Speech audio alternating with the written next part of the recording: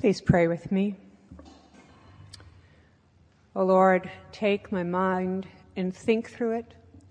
Take my eyes and see through them. Take my mouth and speak through it. And take all our hearts and set them on fire with a passion for your gospel. Amen. Amen. Please be seated.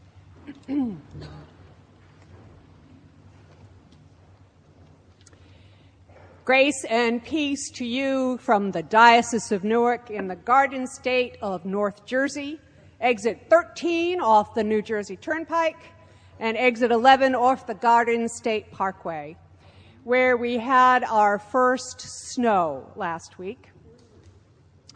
This mild Georgia weather is a bit of a shock to my system, and as is seeing so many of you in church. I mean, y'all know it's Thursday night, right? I mean, this just wouldn't happen in New Jersey of a Thursday night. But, you know, between the weather and the southern hospitality, I may just not be able to go home tomorrow. When Bruce Gardner, my good friend and brother in Christ, asked me to preach for you today, he explained that Gay Pride is held in October in Atlanta because you really can't march in the heat in June, which is typically Gay Pride Month in the North. He was telling me about the march and how you will take over the local park, and he said something, he sort of mumbled it as an aside, that tickled my ears, caught me up short, and made me giggle. He said, well, there will be thousands of people there, but afterward we'll clean it all up and, here it comes, and leave it better than it was when we found it. I confess I didn't hear too much after that because I chuckled to myself and I thought, leave it better than it was when we found it. Gosh, that's so gay. I know. We're not used to hearing that in a positive way, are we? That's so gay has become the last socially acceptable minority slur. All the cool kids say it. Indeed, GLSEN has a series of fabulous ad spots to raise awareness about how uncool it is to say, that's so gay. Have you seen them? My favorite one is the one featuring Miss Wanda I'ma Be Me Sykes when she says, knock it off. You know she ain't messing around. But you know what? I want to take it back. I want to take "that's so gay" back from the lips of adolescent at any age bigots and turn it into a positive. Because, you know, it is. It is a very positive thing to be so gay. Thank you. So let me start with St. James. It's his feast day tomorrow, and all the lessons appointed for this evening give us a little window into the man. We aren't really sure of his lineage. Some church historians dispute whether he is the brother or half-brother or cousin of Jesus. But we sure can be glad that the birthers haven't started searching for his real birth certificate. Although I expect it any day now.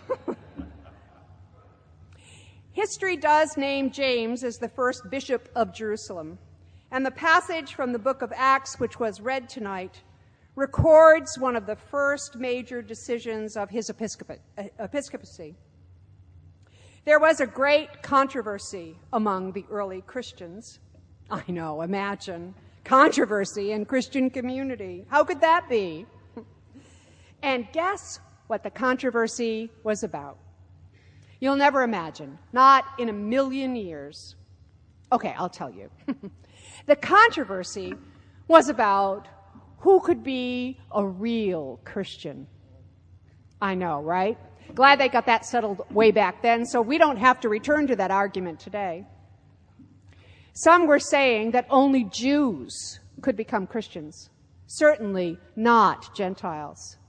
I mean, not only did Gentiles not keep strict dietary laws, but they weren't even circumcised, and everybody knew that there's no salvation outside of circumcision. I mean, you may go to church and give honor and glory to God, and then perform signs and wonders in the name of Jesus, and be led by the Spirit to bring more souls to God through the power of the resurrection. But if you had an extra piece of skin on a certain part of your body, well, everything was null and void. In those days, the only response an uncircumcised male got was the ancient version of that's so gay. So Paul and Barnabas were sent out on a mission trip to Phoenicia and Samaria, of all places. And when they came back to Jerusalem, they told all the brethren, and probably a few sistren, who were no doubt chuckling up their sleeves about this whole circumcision controversy, about the conversion of the Gentiles, and all about what signs and wonders God had done through them among the Gentiles. Now, when they heard this, there was great joy among the brethren, but some who belonged to the party of the Pharisees, today they call themselves the Orthodox, rose up and said, "It is necessary to circumcise them and to change them to keep the law of Moses." Well, James, being a good bishop, listened very carefully to both sides of the story, especially when Peter got up and said that God knows the human heart and makes no distinction based on external matters. "Indeed," said Peter to his brethren, "we believe that we shall be saved through grace, through the grace of the Lord Jesus Christ, just as they will." After a silence fell on the crowd, Bishop James stood up and declared, "Therefore, my judgment is that we should not trouble those of the Gentiles who turn to God." And that, as they say, was that. It's been a long time since we've had bishops like James, able to make a decisive, albeit unpopular decision like that for the inclusion of all God's children. That's probably because every bishop since then knows how it ended for Bishop James. For his troubles, he got thrown off the top of the temple and was cudgeled to death. Haven't heard of too many bishops being cudgeled to death since then, right? Well, that's because not too many bishops make that kind of decisive decision. Present company excluded, of course, your grace. The bottom line is the Gentiles were in. They were accepted into the early Christian community just as they were, without one plea, and with everything intact. Thank you very much. Now that's so gay. Hear me clearly. I am not preaching that James was gay. I don't know about that, and frankly, I don't care, and I don't think God does either. I'm saying that what he did was so gay, in the best possible meaning of that phrase. Let me explain. 11 years after the brutal murder of Matthew Shepard, I've been reflecting on issues of repentance and forgiveness, confession and restitution, and a little thing called metanoia, which I'll explain in just a few minutes. I'm coming to believe that the death of Matthew Shepard is one of three major acts of sin, three ways in which the LGBT community have been the objects of hate and evil. Three seminal events in our community which have broken open the prevailing cultural norm so that we may find healing from the sin and psychosis of the social disease known as homophobia. Like any movement, there are small but nonetheless significant fires that sparked the movement. One was lit in November 1950 when Robert Hull, Charles Dennison Rowland, Dale Jennings, Rudy Grenrich, and Harry Hay formed the Mattachine Society, which was successful in securing a deadlocked jury and dismissal of the case against Dale Jennings for lewd and dissolute conduct. Now, that may not seem like a significant victory, but it was the first of its kind. Remember, it was 1950.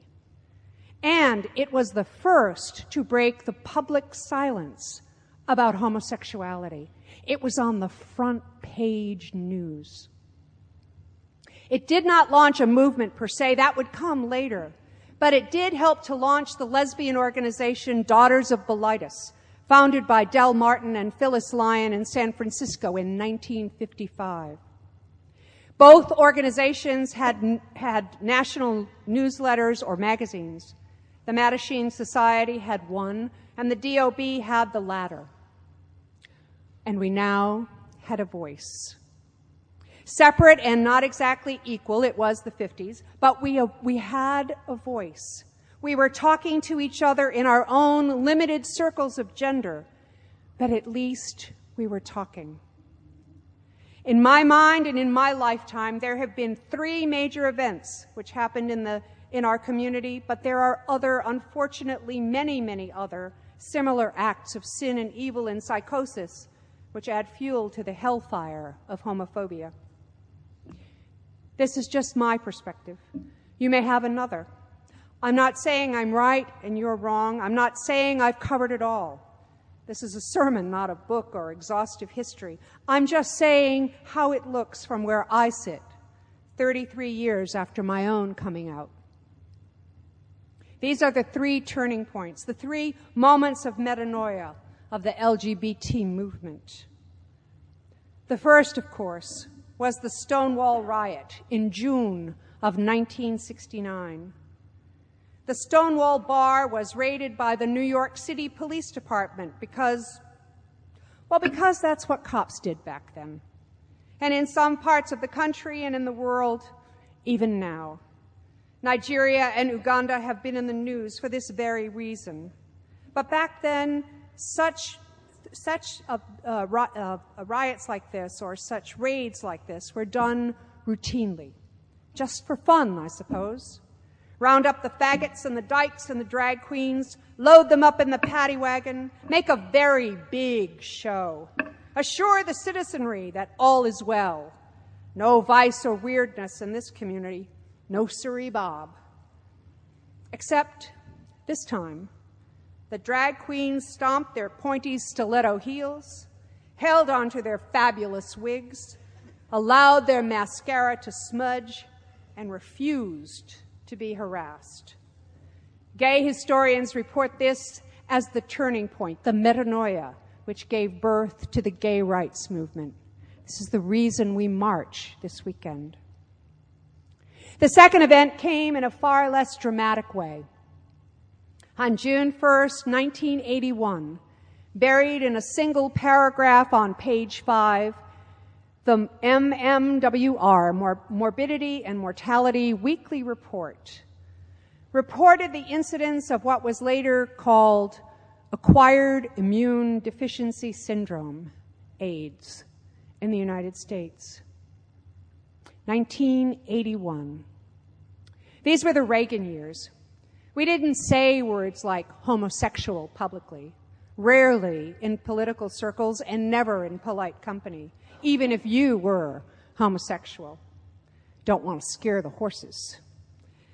We would soon discover that our invisibility and our silence were complicit with an administration that chose to ignore what was originally known as GRID, gay-related infectious disease. I mean, if the disease was gay-related, why bother? And so no one did. No one in the government, that is. And so GRID became AIDS. And AIDS became afraids, a fear of AIDS. And the stage was set for AIDS to become an epidemic and eventually a pandemic. And children, this is how the AIDS epidemic has become a worldwide pandemic.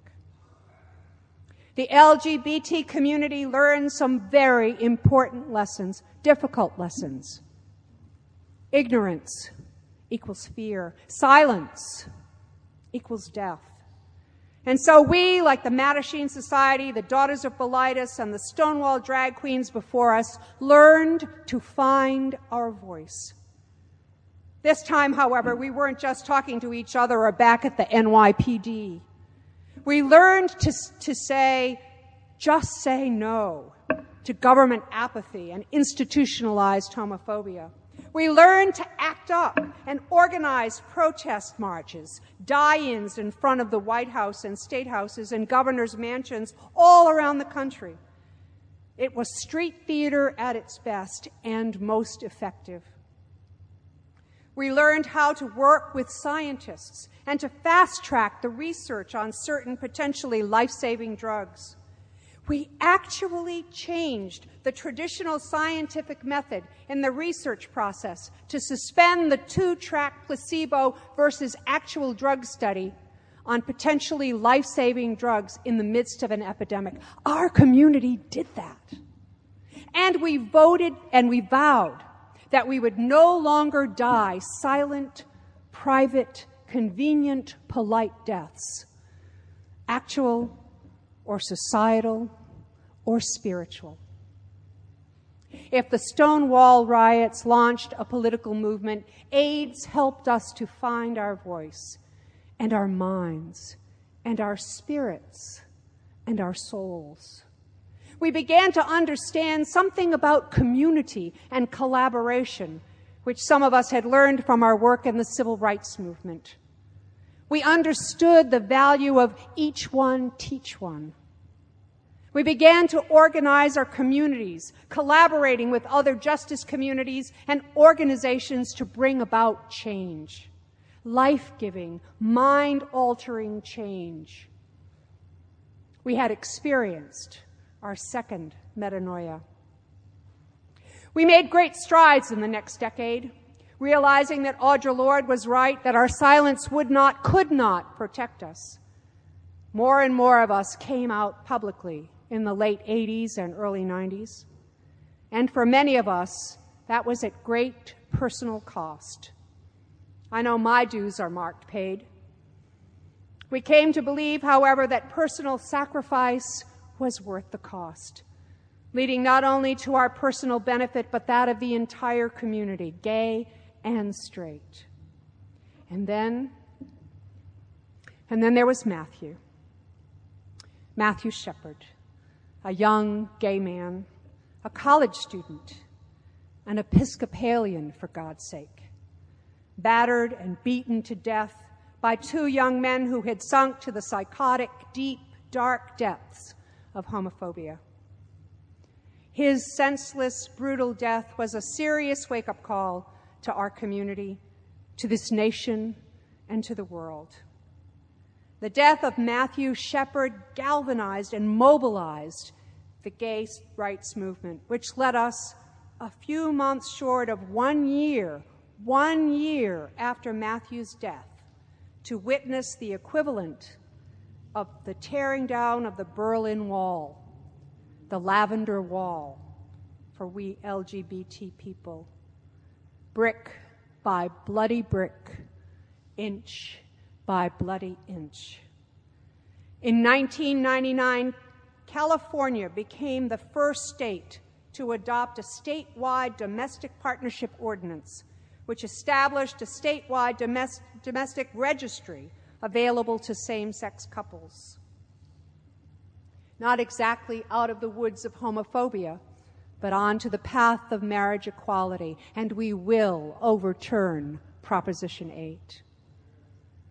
In the year 2000, Vermont became the first state in the country to legally recognize civil unions between gay or lesbian couples. The law states that these couples would be entitled to the same benefits, privileges, and responsibilities as spouses. It stops short of referring to same-sex unions as marriage, which the state defines as heterosexual, but that, too, is changing. B. Gene Robinson, once called the most dangerous man in the Anglican Communion, was elected Bishop of New Hampshire on June 7th, 2003, 5 years after Matthew Shepard's death. In November of 2003, the Massachusetts Supreme Judicial Court ruled that barring gays and lesbians from marrying violates the state constitution.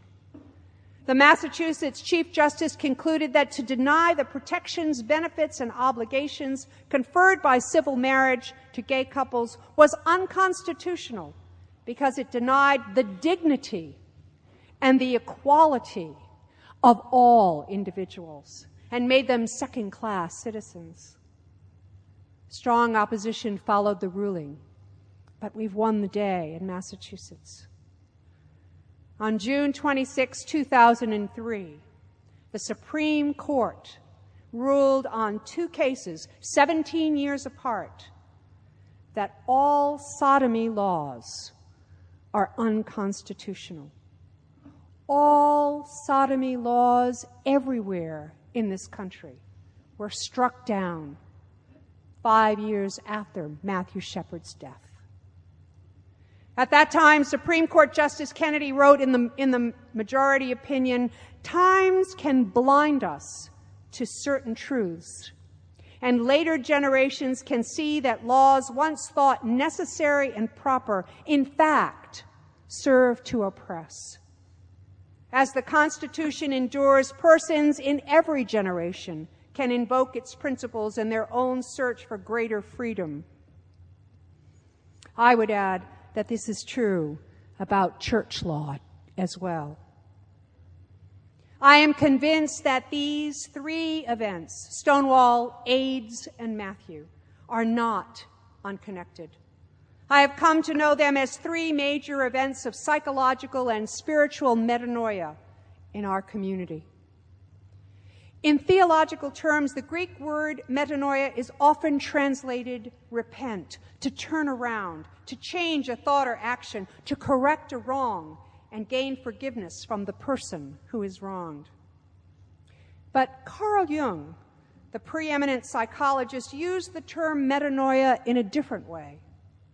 In Jungian psychology, metanoia denotes a process of reforming the psyche as a form of healing, a proposed explanation for the phenomenon of psychotic breakdown. I think we, the lesbian, gay, bisexual, and transgender community, the Episcopal Church, and our culture are in a moment of metanoia. We are reforming our individual, communal, and corporate psyches as a form of self-healing. We are refusing to participate in our own or anyone else's oppression. We are taking back the language which has been used to shame and scapegoat and blame us for society's ills. We are emerging from the cultural and religious psychosis of homophobia and becoming more and more authentic as individuals and as a community. If the church is in turmoil about this, I want to claim it and name it as a process of institutional coming out. We are coming out as an institution. Coming out is that initially disorienting, truth-telling, family-disturbing, identity-claiming process that leads into the woods of terror and shame and out into the open meadows of the full acceptance of who we are and whose we are, just as we are, without one plea. There is a reason, when we get to the other side of the process, that we call that gay pride and celebrate it. That we turn heartbreaking pain and debilitating shame into a moment of joy and celebration. That's so gay. We as a community and a church are living into that great prayer we pray at the great vigil of Easter, as well as services of ordination. That things that had been cast down are being raised up, that the old is being made new, and that all things are being brought to their perfection through Christ Jesus. Being saved and transformed by the grace of God is so Christian, and it's so gay. It's so gay to be like Morty Manford, one of the Stonewall drag queens, to stand up for yourself and claim the right to bear arms or legs and wear makeup wig and stilettos, because you know that God isn't concerned with external things. Rather, God knows the human heart and loves us just the way we are. It's so gay to be like Dale Jennings, who took on the homophobia of the court system and secured for us the first victory over oppressive, unjust laws. It's so gay to be like Del Martin and Phyllis Lyon, who broke through the double barriers of homophobia and sexism in the gay community and the larger culture to establish safe harbors of community and education and hope against a violent, misogynist culture.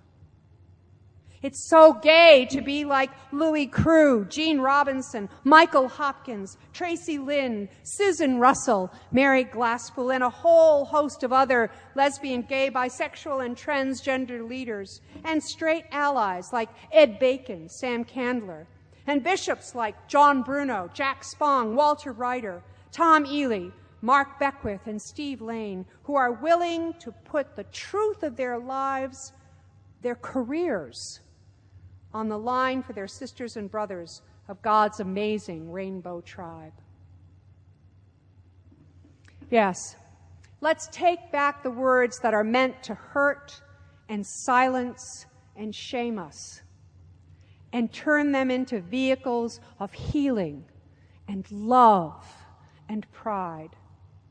Let's take back the dark night of the soul that we've been through in the AIDS crisis and the brutality of hate crimes, and walk boldly forward into the light of day on the main streets and park avenues and Peachtree lanes all over this country. Let us resolve to be part of the church militant here on earth and leave it a better place than when we found it. Because, well, that's just so gay. Amen.